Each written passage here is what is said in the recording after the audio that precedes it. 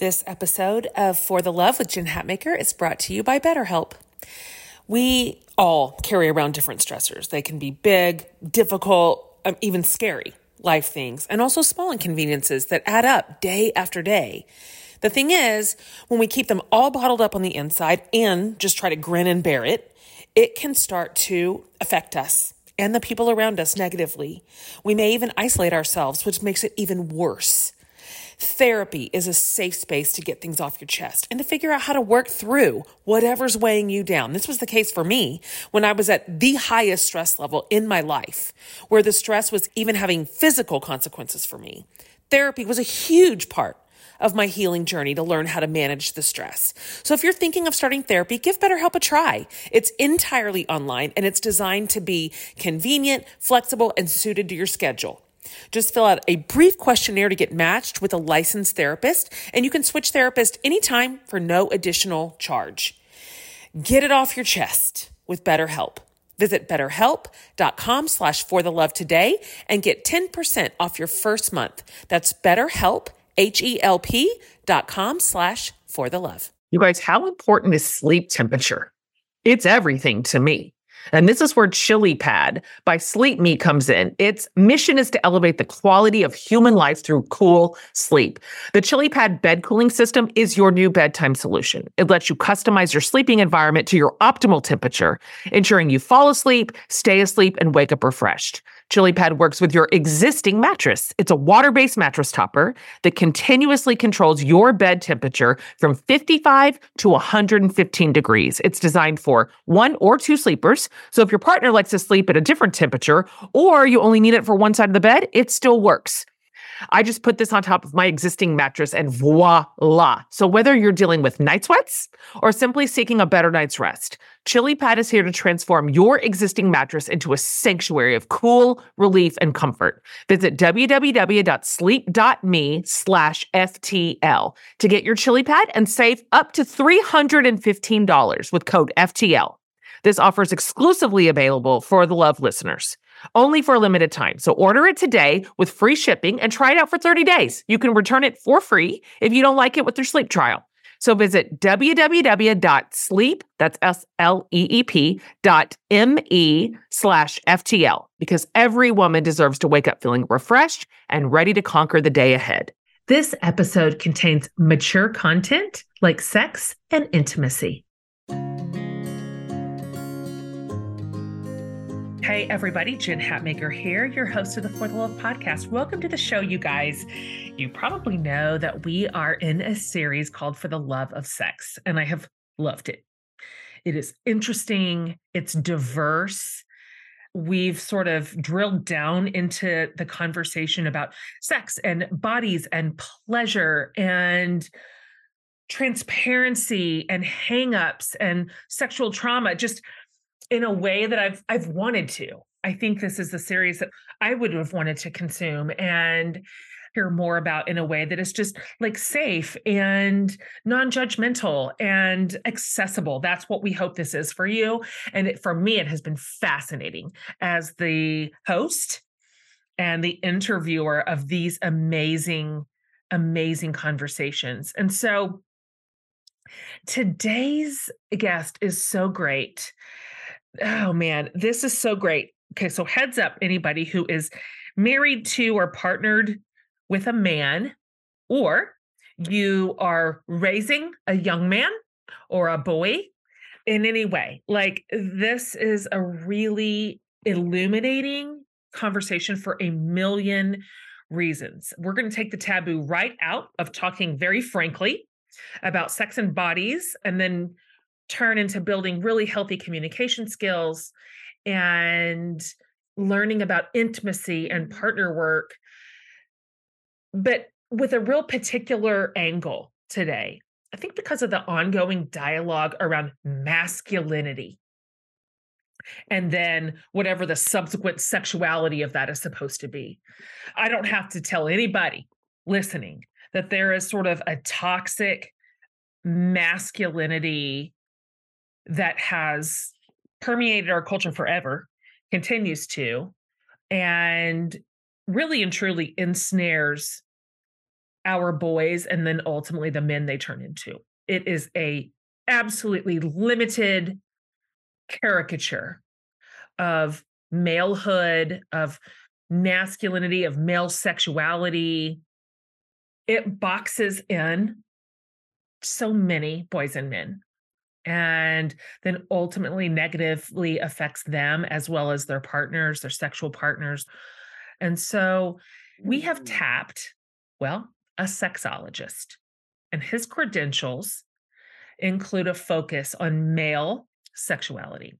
So we're asking questions today around communication in the bedroom, yes, but also around defining positive male sexuality and why intimacy can sometimes elude us with, especially those of us with cis male partners. So, from a cultural perspective, we've obviously seen a lot of hype and inflammatory language around the crisis of male sexuality. That's not a new conversation, really, from both sides of the issue, right? Some people see men becoming, and this is just a narrative we see right now culturally, and it's been a politicized message that men are becoming too effeminate and they are lacking their, and this is finger quotes here, God-given innate leadership. Like this sort of John Wayne tough guy, like the head of the body discussion, right?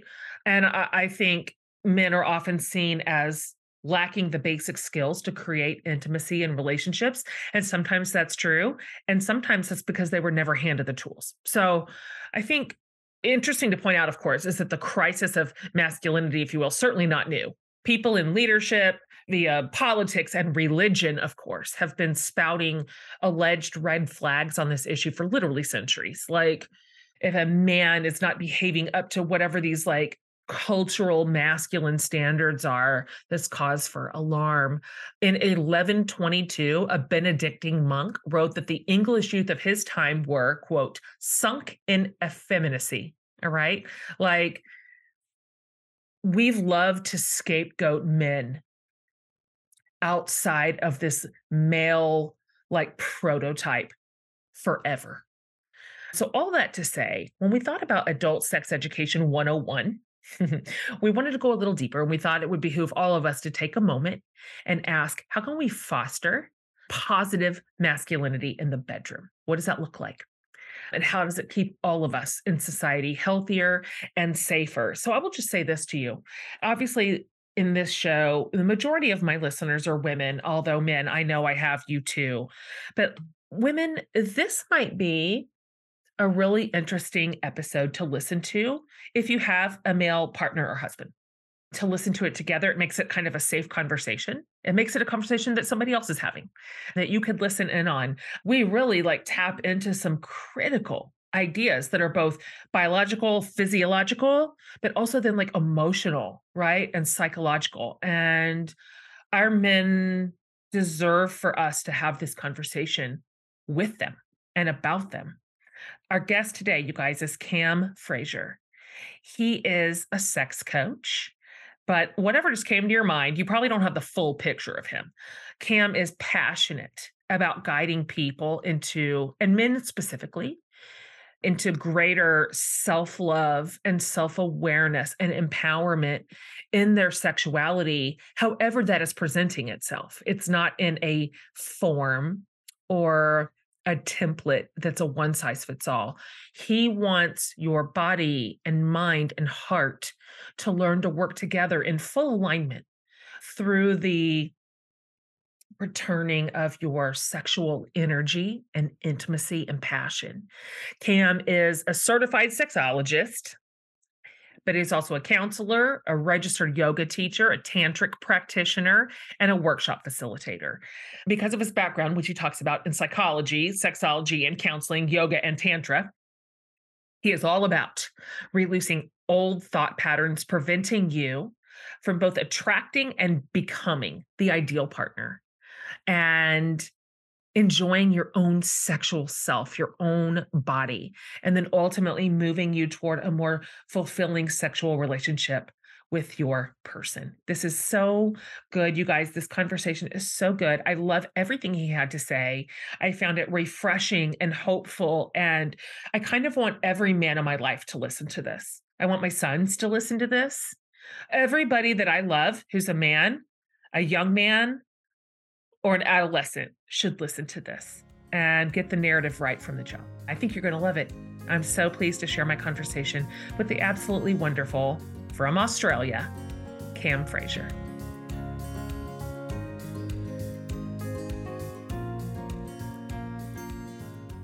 Cam, welcome to the show all the way from Australia. I am so delighted to meet you. Oh, thank you so much for having me. I'm excited to get to know you and have a bit of a chat today.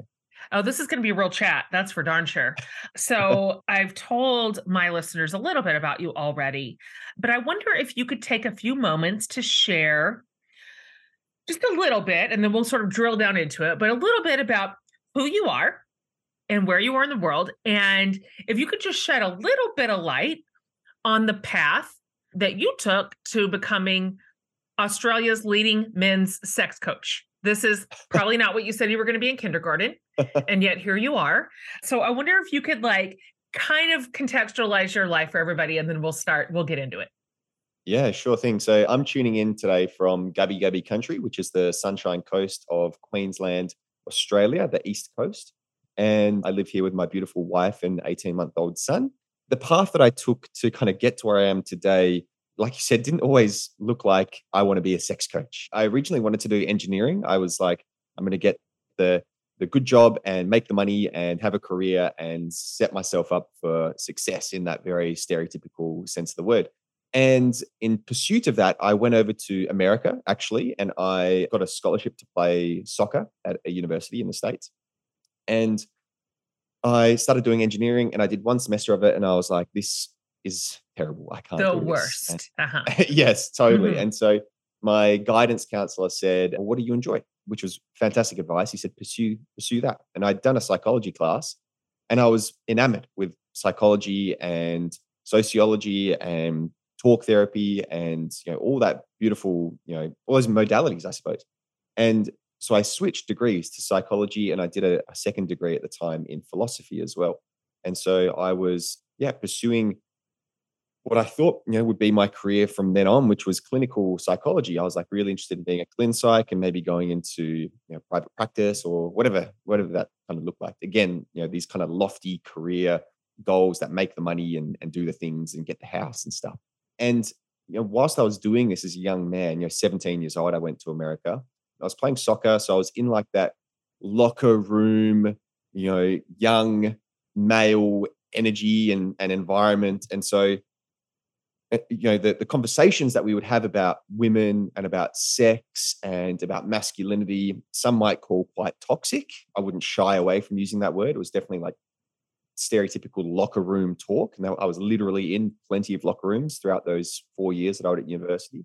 And, I was a very insecure young man and really did my best to fit in. And so for me, what that looked like was, as an Australian in America, I really played up my Australianness, and I drank a lot, and I really pretended to be this kind of larrikin, boozing, Australian young man. And that was a mask, a big mask for me. And the booze definitely was something that I used as a way to kind of cope with the anxieties I had about not fitting in and being ostracized and being bullied by other men.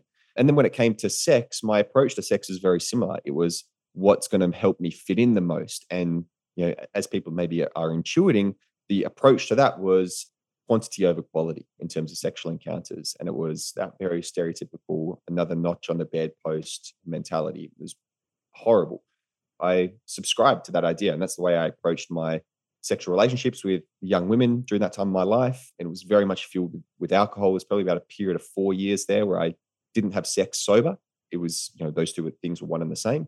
And so I had a lot of anxiety, a lot of just a lot of mental health stuff coming up for me during that time because of the masking that I was doing and the repressing of a lot of the emotions that I was feeling because of that. And so very serendipitously, I actually seriously injured my lower back. I actually fractured my spine. And through my clinical rehabilitation, I was introduced to Pilates. And then my Pilates teacher said, you should probably go do some yoga to supplement this rehab. And then my yoga teacher said, hey, maybe it's worth getting a massage as well. So massage therapist was like, breath work and doing breathing is really helpful for you. And then my breath work practitioner was like, you should probably do some meditation as well.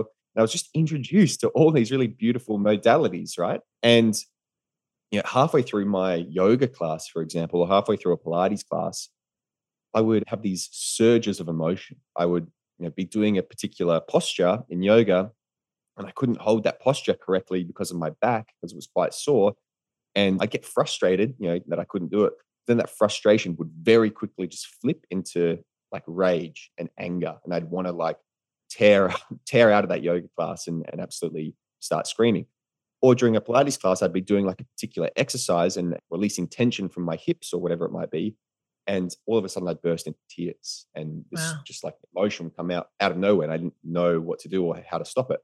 And so I was like, this is weird and wrong. I shouldn't be doing this. Like as a guy, this is not right that I'm having these strong emotions. And so I don't want to give the impression that I was this enlightened dude at the time. I certainly wasn't. I started going to a school counselor, and I said to them, I don't want to feel these things anymore. I want this to stop. I don't know why this is happening, and I want to get rid of this. I can't let my want mates these know. feelings. Mm-hmm. Totally, yeah.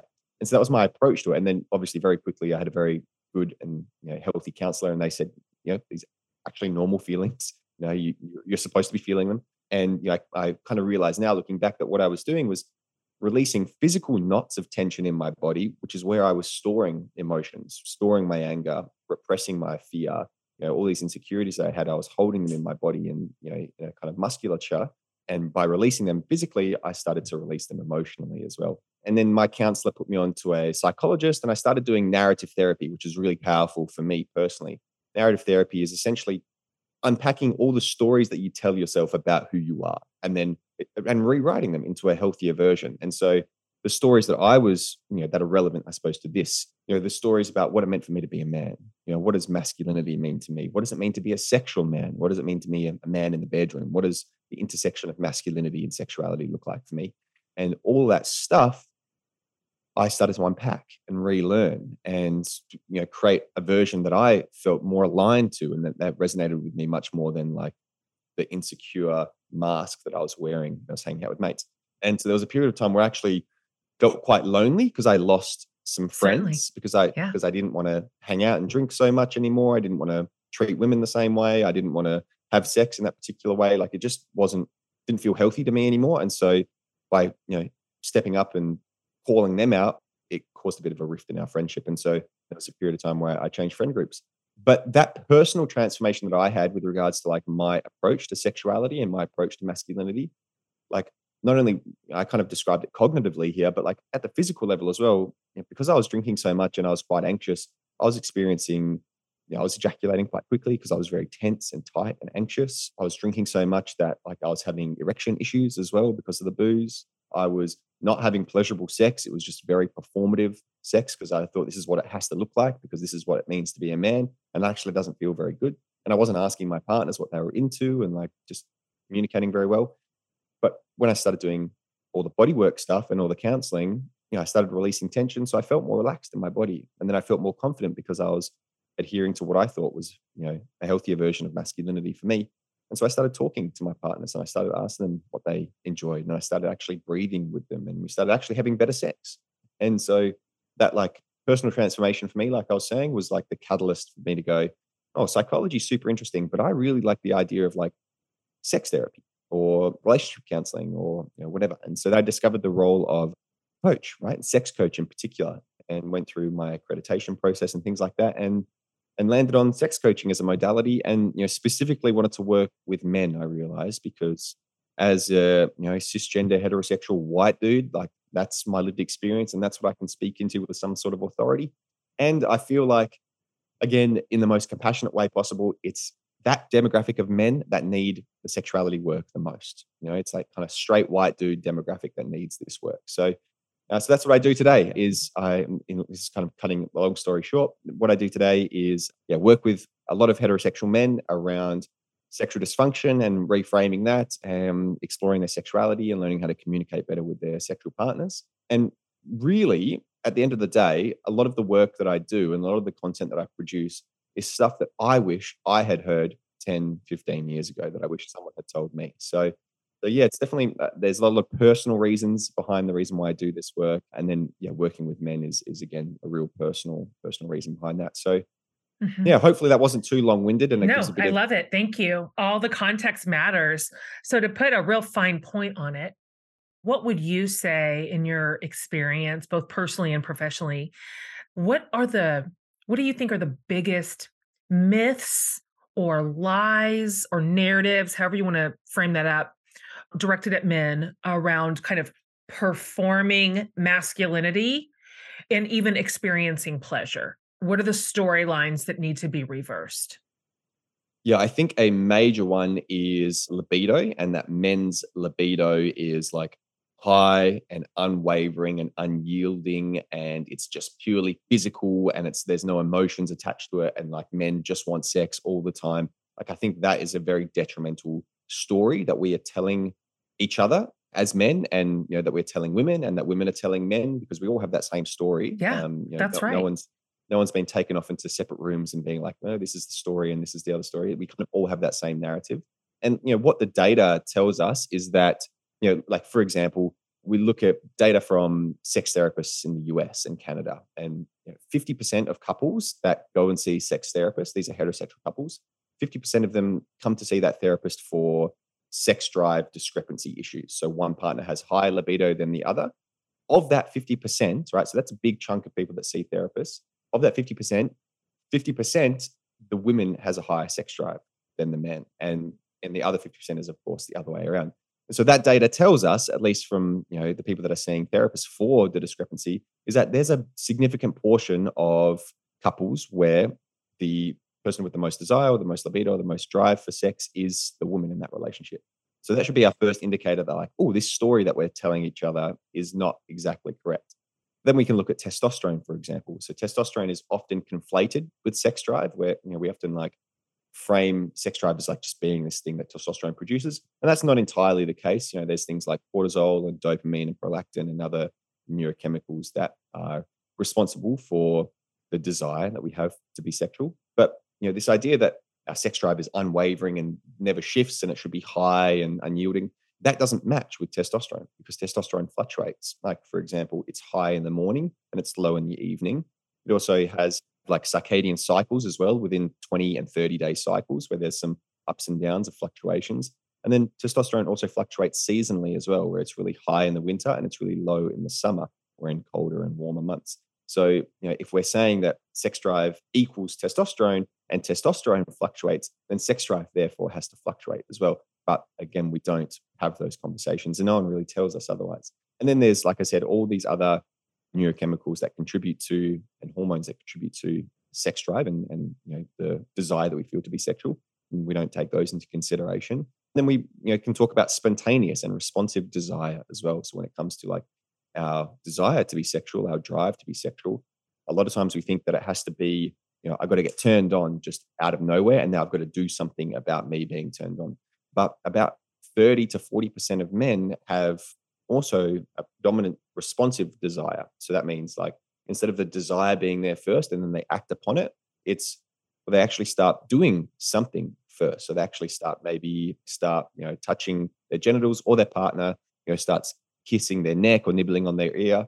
And then from that act, they then go, oh, actually, that feels quite good. Oh, actually, I wouldn't mind being sexual right now. And so it's responsive to the action. And that's also prevalent in a lot of women as well. But we don't really take that into consideration as well. And I think the reason why is because we can see it in media, we can see it in porn, we can see it like Totally. in things that we tell our friends, that if a guy isn't ready to have sex at the drop of a hat, something's wrong with him, That's right? right. Like he's got a dysfunction.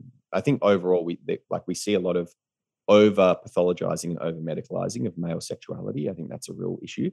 But yeah, one of the major ones I see is like, oh, I'm not man enough because I don't want sex all the time, or like I'm not jumping my partner every 5 minutes, so I must be broken. And a lot of women carry that story as well. If he's not like wanting sex all the time, oh, he must be cheating on me, or he must be like getting it elsewhere, or I'm not attractive enough, right? Something that I think is powerful to acknowledge is like there's a lot of self-worth and self-esteem that's connected to how we perceive our partner being attracted to us. That's true. Right? So I've spoken to a lot of couples, and a lot of women have shared with me that if like her partner, if he's not desiring her as often as maybe she expects, then she sometimes feels like I'm not attractive enough anymore, or Right. I'm not sexy enough, or he doesn't find me hot. And that, for a lot of guys is not the case at all, that they just don't have this Yeah. desire to the level that she maybe expects of men. And so there's some communication and some self-worth stuff that needs to be worked on there. So that's a major one that I see, and I think that really needs to be dispelled. Shout out to Astapro for sponsoring this episode and providing us with free samples. Guys, it's already allergy season in Texas. My yard is in full bloom and all the things are in the air. So I decided allergies will not win this year. So I tried Astapro. It has improved my nasal allergy symptoms and it's faster, bro. Astapro is a first-of-its-kind nasal allergy spray. It is the fastest 24-hour over-the-counter allergy spray. It starts working in 30 minutes, while other allergy sprays take hours. Astapro is the first and only 24-hour steroid-free allergy spray. Astapro delivers full prescription strength indoor and outdoor allergy relief from nasal congestion, runny and itchy nose, and sneezing. So get fast-acting nasal allergy symptom relief with Astapro. Go to astaproallergy.com for a discount so you can Astapro and go, you guys, today. ASTEPRO allergy.com. Use as directed for relief of nasal congestion, runny nose, sneezing, and itchy nose due to allergies. Astapro and go. So kind of sticking with this idea that we've either poorly learned some narratives or the opposite. We never learned a good narrative around it. So we made one up, or we adopted what we assumed, or we picked it up from the atmosphere. I'm not sure, but let's talk about sex education for a second. What have you observed in terms of where people have huge gaps in sex literacy, if you will? So like, in other words, if you were going to teach a Sex 101 course for adults, what would be a couple of the top 2 or 3 things that you would cover and say, let's start here with this either misinformation or non-information? Yeah, I appreciate that question. So the first one is, definitely what I was saying around like desire and desire discrepancy and responsive and spontaneous libido. That's really important. Another one is what's called arousal non-concordance, which is this idea that you can be physically aroused, but not actually mentally or subjectively aroused, or vice versa. You can be mentally and subjectively turned on, but your body doesn't have any of those signs of arousal. So an example is like a guy might have an erection, but that doesn't mean that he's turned on, right? He's just maybe having a physiological response. A very classic example is if you sleep with men, for example, or if you are a man, morning wood, right? So guys, an erection first thing in the morning, that doesn't necessarily mean that he's aroused and turned on in that moment. What it is maybe it's a surge in testosterone that, it causes an erection. Maybe it's, REM related erections. So there are other types of erections that don't specifically correlate to him being turned on and being quote unquote in the mood. And that has serious implications as well as like maybe not so serious implications. But one of the serious implications, for example, is that male victims of abuse and sexual assault, for example, who get an erection from their assault or their abuse are oftentimes not only thought by themselves, or maybe it wasn't abuse because I had an erection, but are also like thought by others to have enjoyed the experience because they had an erection. And that's because we conflate erection with being turned on by that experience. And a lot of men in those situations express feeling betrayed by their body because they did get an erection. And 20%, according to the data we have, 20% of men who are abused, sexually abused, result in ejaculation as well. So, they didn't consent to it, they didn't enjoy it, but for some reason, a physiological reason, they ejaculated. And so there's this feeling of like, did I actually secretly enjoy it? Or what are people going to think? And so that's important to understand, is like there's a difference between physical arousal and mental subjective arousal. Because on the maybe less serious side, or like the more relational side of things, like if you're in a relationship and your male partner, for example, you're getting hot and heavy and you're making out and you're touching and you're kissing and you're kind of getting into the mood, but he doesn't have an erection, it can sometimes put a roadblock there for that couple. They can fall into the trap of thinking, well, he doesn't have an erection. Does that mean he's not turned on right now? Does that mean does he not want to be here? Right? Because we conflate, again, erection with his interest and his desire to be sexual. Where I speak to a lot of guys about that situation in particular, and they usually share with me, I'm actually super turned on in that moment. I'm, wanting to be here, and I don't know what's wrong. I don't know why I don't have an erection in that moment. And because we're not very good at communicating that to our partners, especially in those moments, a lot of the times when that happens, maybe some miscommunication happens, or Like there could be like assumptions. some disconnection happens, and they go, oh, well, this isn't happening. Where if you give a little bit of time, a little bit of patience, and focus on the pleasure and the momentum, usually the body and the mind sync up after a little while, and the erection comes, and you're good to go forward. So that is like a really practical example of like why it's important to talk about arousal non-concordance and the difference between those two things. So that would be something I've done sex one-on-one classes before with adults. So that is something that I talk about. And then something else that I also like to really talk about is the difference between ejaculation and orgasm.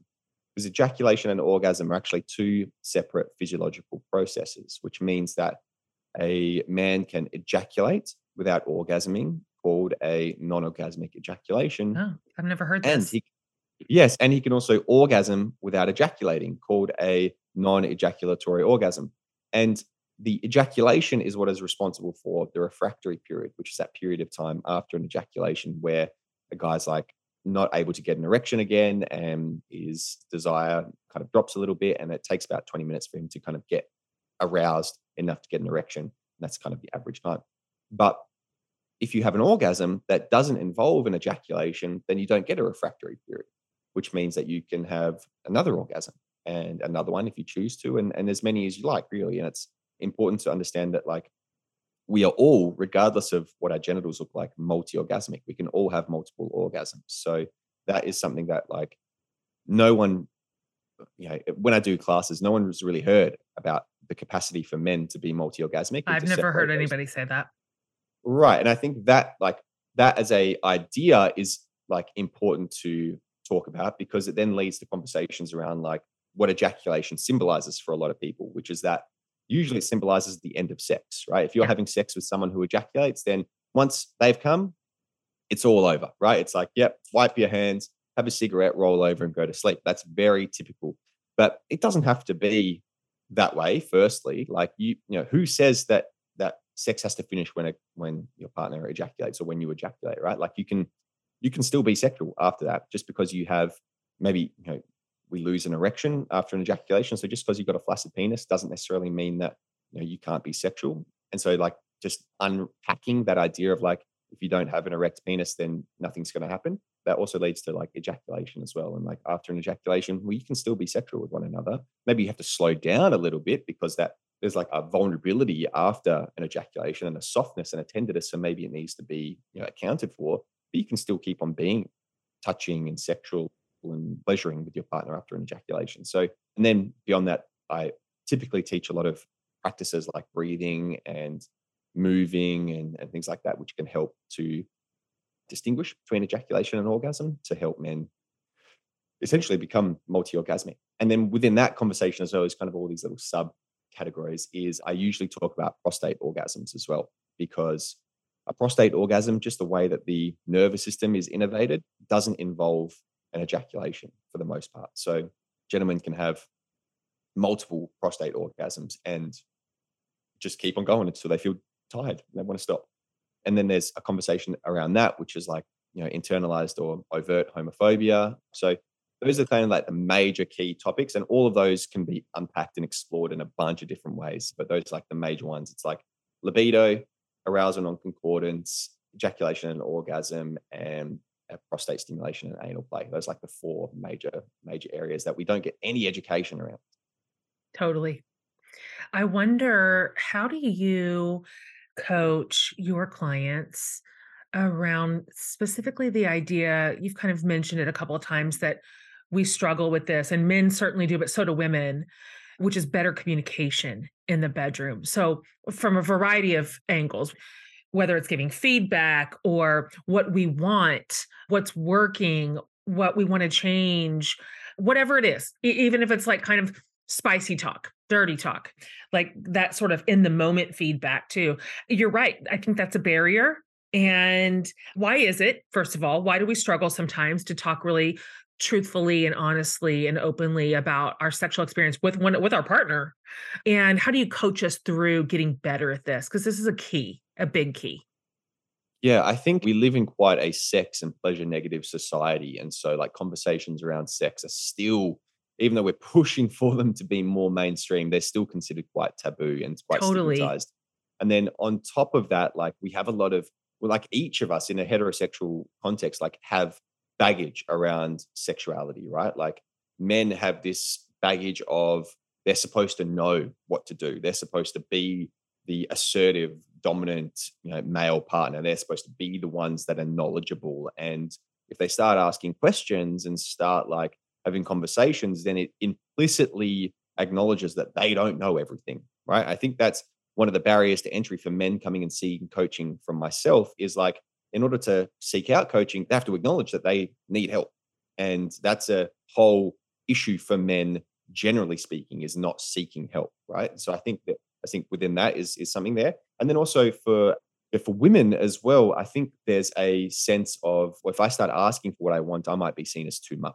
I don't deserve pleasure. I think there's some stories there for women when it comes to opening up about their sex lives or being seen as slutty or being seen Yeah. as, whatever it might be, the fear of being seen as sexual, right? And I would add also the fear of making your partner feel like you're not excited by him or he's not doing this right, or you're criticizing him just by kind of giving feedback or asking for something and you don't want them to feel bad.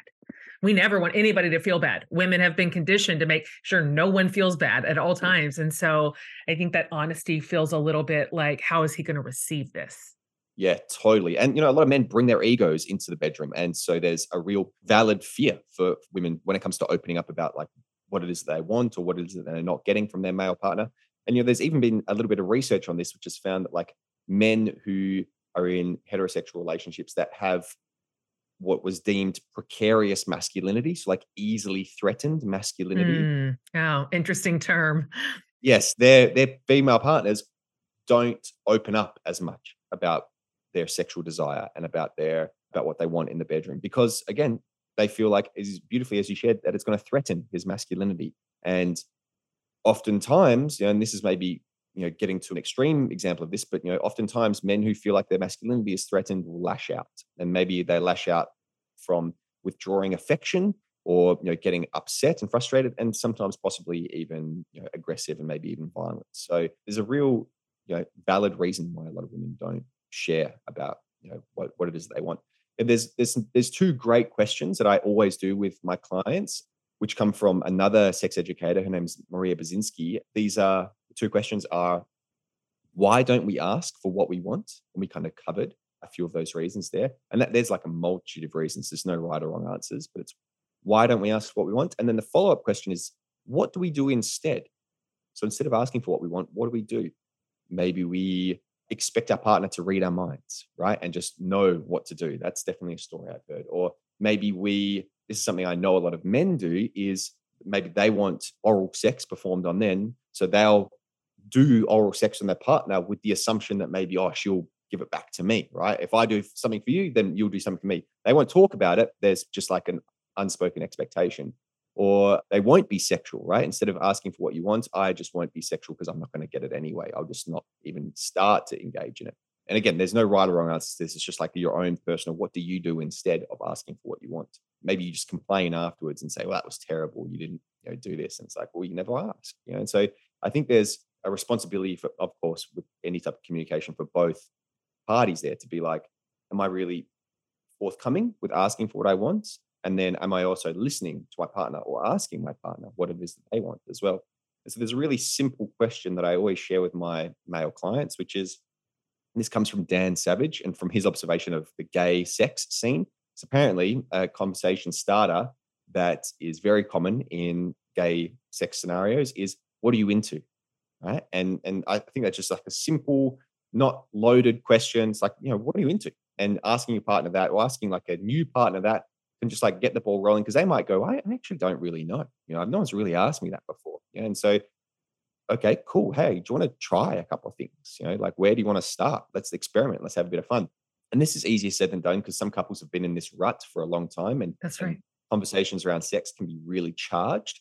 But if you're able to take some of the intensity out of those conversations and take some of the seriousness out of those conversations and keep it a little bit more playful, keep it a little bit more curious and lighthearted, then that's going to serve you well. To give a bit of practical advice around this, it sounds counterintuitive, but don't start having conversations just before you're about to have sex. So don't start the conversations in the bedroom where there's a lot of pressure and a lot of maybe that there's heightened arousal already. And maybe there's like expectation that whatever I share right now is something that we're going to immediately go and do, because it can be difficult in those situations to talk about things and to like have a clear conversation. So my suggestion is, if you're not very well versed in having conversations about sex, is to talk about sex in unsexy situations, right? So talk about sex in just like everyday situations, like when you're having breakfast, or when you're going out and getting a coffee, or when you're going for a walk, or when you're in the car driving, to wherever you need to go. It's like situations where it's a low stakes situation. That's Essentially, good. there's no pressure maybe Mhm. to immediately act upon what it is you've just talked about. And here's a tip, I suppose, for like if you're in a relationship with a guy, strategy for getting him to feel more comfortable opening up about sex is to have a conversation with him when you're doing something physical together. So the dreaded, let's have a conversation, let's have a talk, and you sit down across the dining table from each other like an interrogation, can be quite confronting for a lot of people, but particularly for men, that they can feel on the spot and they might struggle to open up. But if you're able to maybe go for a walk together, or if he likes playing a certain sport, are you able to like throw a baseball around with him, or kick a football with him? I'm trying to think of American sports here. I play soccer, so something Uh-huh. I like to do with my partners. We go down to the park and we kick a soccer ball around, or we throw a basketball around.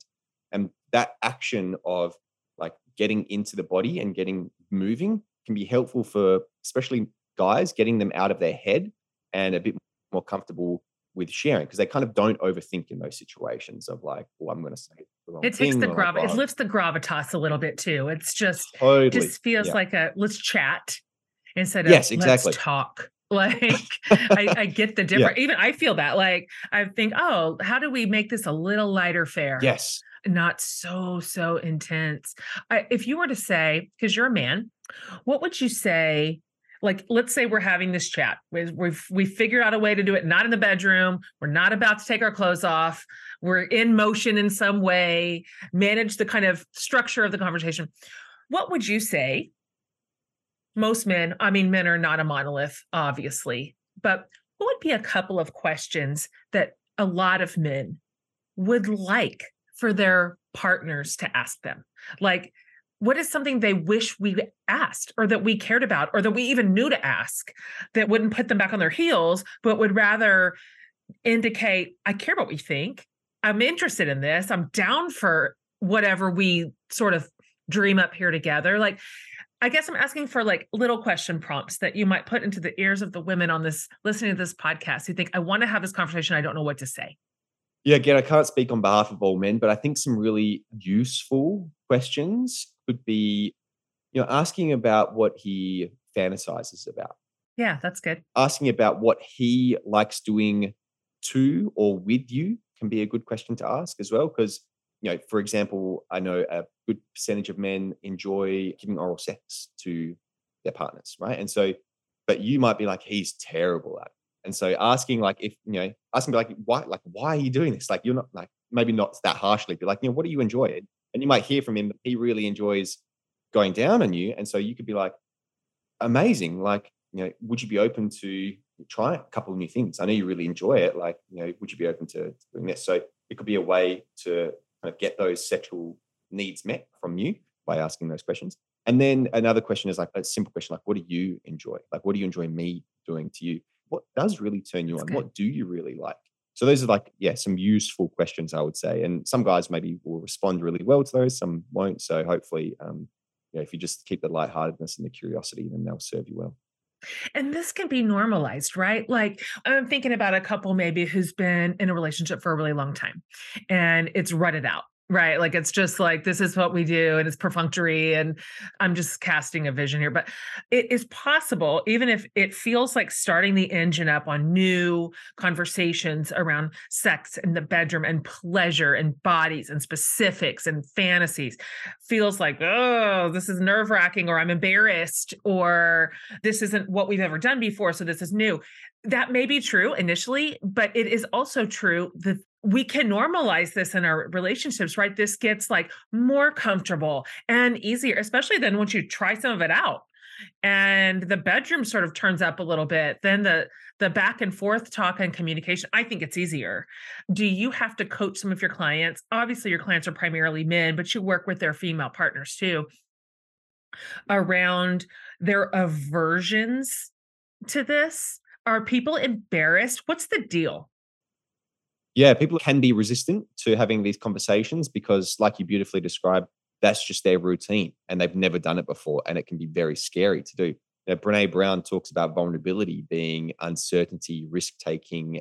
And that's kind of what these conversations are. You're uncertain. If you've never had these conversations before, I don't know how my partner's going to react. It's a bit risky to tell your partner exactly what you like because they might reject that and they might be like, oh, that's weird. So there is vulnerability and there's fear in having these conversations. So something that I think a real practical suggestion is listen to a podcast. Hell, listen to this episode together, That's good. right? When you're going for a drive, just pop on, a sexuality related podcast, or when you're That's a great having idea. a Netflix and chill session with your partner, like watch a sex documentary, or That's a just good something idea. that like you can share and then talk about. So it's not necessarily you're talking about you and your partner, you're talking about the people that you just listened to or the people that you just watched. And so it kind of can create a bit of that distance and feel a bit more comfortable. Or buy a book, read a book together. There's plenty of like really fantastic sexuality related books. So it could be like, hey, I'm just going to read this book and maybe you can read it after me or you can read it It's a great alongside me idea. and have a conversation. So that's like the first one. And then you're totally right. Once you start getting the momentum and the ball rolling, like the conversations become a little easier. That's good. You have talked about how a lot of men have a tendency to outsource their sexual arousal on something or someone externally. And one of your recommendations is for them to own their own sexual arousal and energy and response instead. I wonder if you could break that down for us a little bit and explain to us what that shift in mindset creates for both the men and their partners. Yeah, cool. So the very simple analogy that I offer here, I suppose, is like I'll talk to a lot of guys about the time that they're walking down the street, they see someone who they find attractive, and they're like, "Whoa, she's so hot! Like she turns me on so much." And the reframe that I give them is instead of using that language, try this on for size. When I see her, I feel aroused. I Mm, find her really attractive, and I feel turned on when I see her. And that mm, subtle shift in language of like, she's so hot, she turns me on, to I feel so turned on when I mm. see her, is shifting the onus of I who's see. responsible for his arousal, right? Because in that first scenario, she's the one in that frame of reference, she's the one responsible for his arousal, right? She's so hot, she turns me on. It's her fault I I'm see. aroused, right? Mhm. I can't do anything about this. She did this to me. That second example, though, where the reframe happens is I'm so turned on when I see her. I find her so attractive, I get aroused. The onus is on him, the responsibility is on him. It's quote unquote his fault that he's aroused. And so what he does with that comes from his own responsibility. So that's the simple little shift there in the grand scheme of things. But that shift of men taking responsibility for their arousal, for their desire, for their sexual energy, can not only help them explore their own body and understand their own body and come to terms with like their own pleasure, but also the shift that it has for their partner is he essentially stops trying to take from her. Right? It's Mm, a lot of guys have this like because they outsource their arousal, they don't take responsibility for it. In order to feel aroused, they've got to get something from their partner. They've got to like take pleasure from her. And taking can be done healthily and with permission and with consent, but like a lot of men aren't doing that. They're like grasping after and taking from their partner sexually, or their sexual partners in general. And that's because they're not getting that from themselves. And so they need it from someone else. And so if they can like take ownership and responsibility of their sexual pleasure and their sexual arousal, then instead of taking from, they're sharing, right? They share their own arousal and their own pleasure and their own sexual energy with their partner, as opposed to like trying to get something from her or from them. And so that shift can change a sexual relationship, right? Wow. And I feel like maybe this will land for women that are listening, but I've spoken to some women about this, and there's this sense or this like feeling they have that their partner is like needing sex from them, right? Like, there's this kind of like grasping, needing, clingy kind of like, God, if I don't give him sex, like he's going to fall apart. And that feeling of that, hopefully that lands, is from men like not taking responsibility for their own arousal. So one of the things that I share with men is like, if you don't want to be needy in that, like, I need sex from my partner kind of way, and you want to, have an experience of like, I want to share my sexual energy with my partner. I want to share this arousal that I have and this pleasure that I have with my partner. I want to invite her in to this experience with me and be a bit of a leader in that sense, like a sexual leader. Then it's got to start with him exploring his self-pleasure, exploring his body, exploring what turns him on. And then that kind of leads by example a little bit as well. And hopefully if your partner's paying attention to that, she might also go, oh, it's okay for me to maybe self-pleasure. It's okay for me to masturbate. It's okay for me to explore my body here as well. And then you've got two people that come together from a place of like, the analogy I think of is like your body is an instrument, and you've got to practice your own instrument so that when you come together for a little jam sesh, you're both proficient in your own instrument so that you can play music together. And that's the approach to sex that I think is really beneficial, is like treating it like a little musician jam session. And so if you're practicing your instrument, it kind of gives permission to your partner to practice their instrument. And then when you come together, you can then play each other's instruments and learn and practice with one another. So that's like the reframe, and how it can be beneficial for couples is, it creates a lot more curiosity, a lot more openness, and I would argue a lot more aliveness and pleasure at the end of the day. Because call me crazy, but sex is supposed to be pleasurable, in my opinion. It seems crazy that that detail skipped so many of us in our coming of age, and as we sort of grow into sexual adults, that this idea of figure out your own body was framed largely shamefully, like, golly, you just can't keep your hands off yourself, or it wasn't talked about at all. And so I just don't think there was really a healthy dialogue around that. But how in the world are we supposed to expect a partner to know what to do with our bodies if we don't even know? So that just feels like elementary work that really pays high dividends inside a sexual relationship with your partner. I mean, let's just take the guesswork right out of it. Who could do it better than play your own instrument? Let them know how to do it. I have one last question for you. Recently, Trevor Noah had a viral video, and he was analyzing this Washington Post article talking about men in their 30s having less sex than ever before. And then he sort of reframed the discussion around the relationship between like affection and intimacy and sex for men specifically. He sort of suggested that men don't necessarily just need more sex, period, but maybe a spectrum of intimacy is what they're hungry for and what they're craving and what they've been missing. I wonder, I'd just love to hear you talk about this sort of trending issue for men a little bit. What's your thought on that? On what men actually need and how that affects their sex drive, and even what kind and how much sex they're having? There was a lot that I resonate with what you just shared, so I don't really need to piggyback too much off of that. But what I will say is, like, men are socially conditioned for the most part to feel like they don't need intimacy. And I feel like, I'm just kind of paraphrasing Trevor Noah here, but I really resonated with what he shared, is that like one of the only socially sanctioned avenues for men to receive intimacy from another person is the act of sex itself. Right. So there is times where maybe a guy is actually wanting to be intimate, and as Trevor Noah says, maybe wants to be held or just wants to cuddle. And I say, from a personal experience, I have noticed that as well. And one of the biggest revelations in my own personal journey of sexuality is like recognizing that there have been times in my life where I actually didn't want to have sex. I just wanted to be close to another human being and to just Sure. touch them and hold them and be held by them.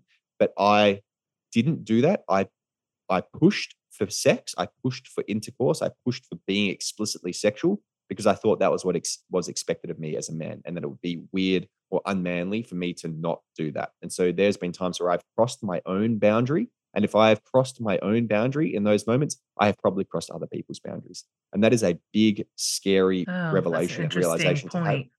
And I think a lot of Mm. men are afraid of having that realization, and they want to be, no, I've never done anything bad. I'm a nice guy. I've never done anything wrong. They probably have. And most men probably have in those regards. And so that's the crux of like the point, I suppose, that I want to make is like there is a need for men to diversify their intimacy in terms of like how they get their intimacy needs met, whether it's through friends, through their male friends. Start hugging your mates, start talking and being vulnerable with your mates. If your mates aren't supportive of you, like hugging and being vulnerable, get new mates, right? They're not your friends. They're people that you share a drink with. You know, they're not actually real friends.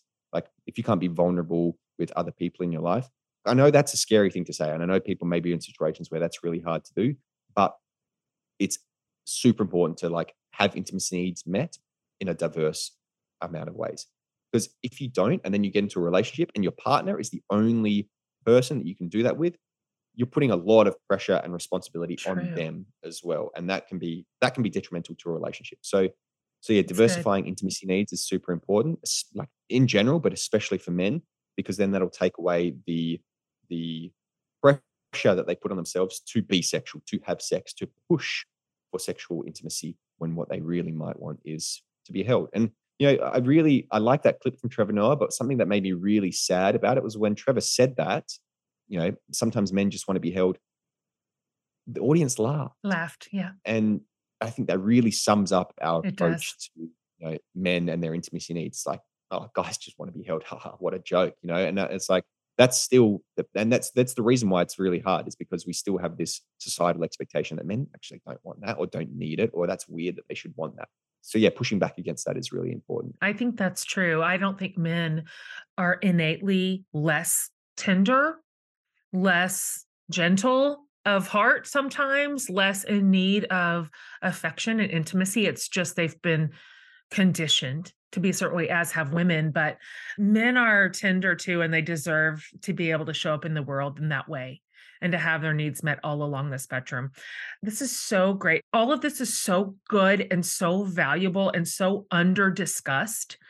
It's no wonder that you are just everywhere talking about your work and coaching and leading men. And there's just not enough of you. There need to be 1,000 more of you yesterday as a resource for men and then ultimately for their partners, because this affects their partnership, it affects their families, it affects them in all areas of their life. It's so good. Can you tell my listeners just where to find you? I promise you, I've had people listening going, I need this times 100 more hours of it. And so where can they find you in terms of everything you've put in the world and to get more resources? Firstly, thank you so much for those very lovely words. I feel very humbled and I'm very appreciative of that. And I would suggest people to head over to my Instagram account, which is the Cam Fraser. I'm actually the Cam Fraser on all social media platforms. So if people just go onto their favorite one and find me, if you go on there, I promise you'll learn something new. That's kind of my guarantee. And yeah, send me a message. You know, I've got a podcast myself called the Men's Sex and Pleasure Podcast where I have conversations like this all the time. But yeah, shoot me a message. I'm super happy to receive messages from people and answer some questions and give some, you know, little pieces of advice as much as I can. So yeah, that'd be my suggestion is like just hit me up on social media. We will link that for everybody listeners. Okay, this is literally the last question, genuinely. I ask every guest this in every series. This is always the final question, and I would love for you to answer it however you feel like. You can answer it earnestly or you can answer it just absurdly. It's up to you. The question is, what is saving your life right now? Oh wow.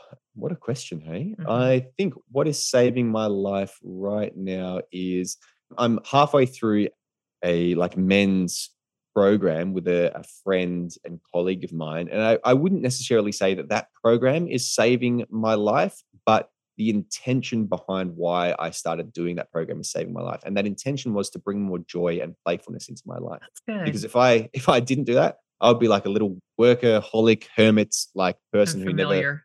never enjoyed the subtleties and nuances of life. So being really intentional about like playing with my son and going on bushwalks with my wife and playing music together and just having some fun, that's saving my life right now for I sure. love that. That's such a good answer. That's a perfect answer, actually. Cam, thank you so much, really, for coming on the show and for talking so frankly about this with us and really just the work that you're choosing to do in the world. I really am serious. It just matters. I know that you know that. I know that your clients are probably experiencing like renovation and revolution in their bodies and in their relationships, and that has to be incredibly rewarding, but it's just refreshing to hear you talk today and to just know there's a better and a truer story for men and sons and brothers. And I'm thrilled to hear it. And so I'm in your corner, and any way I can ever support your work, please let me know. And I'll be so, so happy to do it. Thanks for coming on today. Thank you so much for having me and for using your platform to have conversations like this. It's really, really cool. So thank you. Absolutely.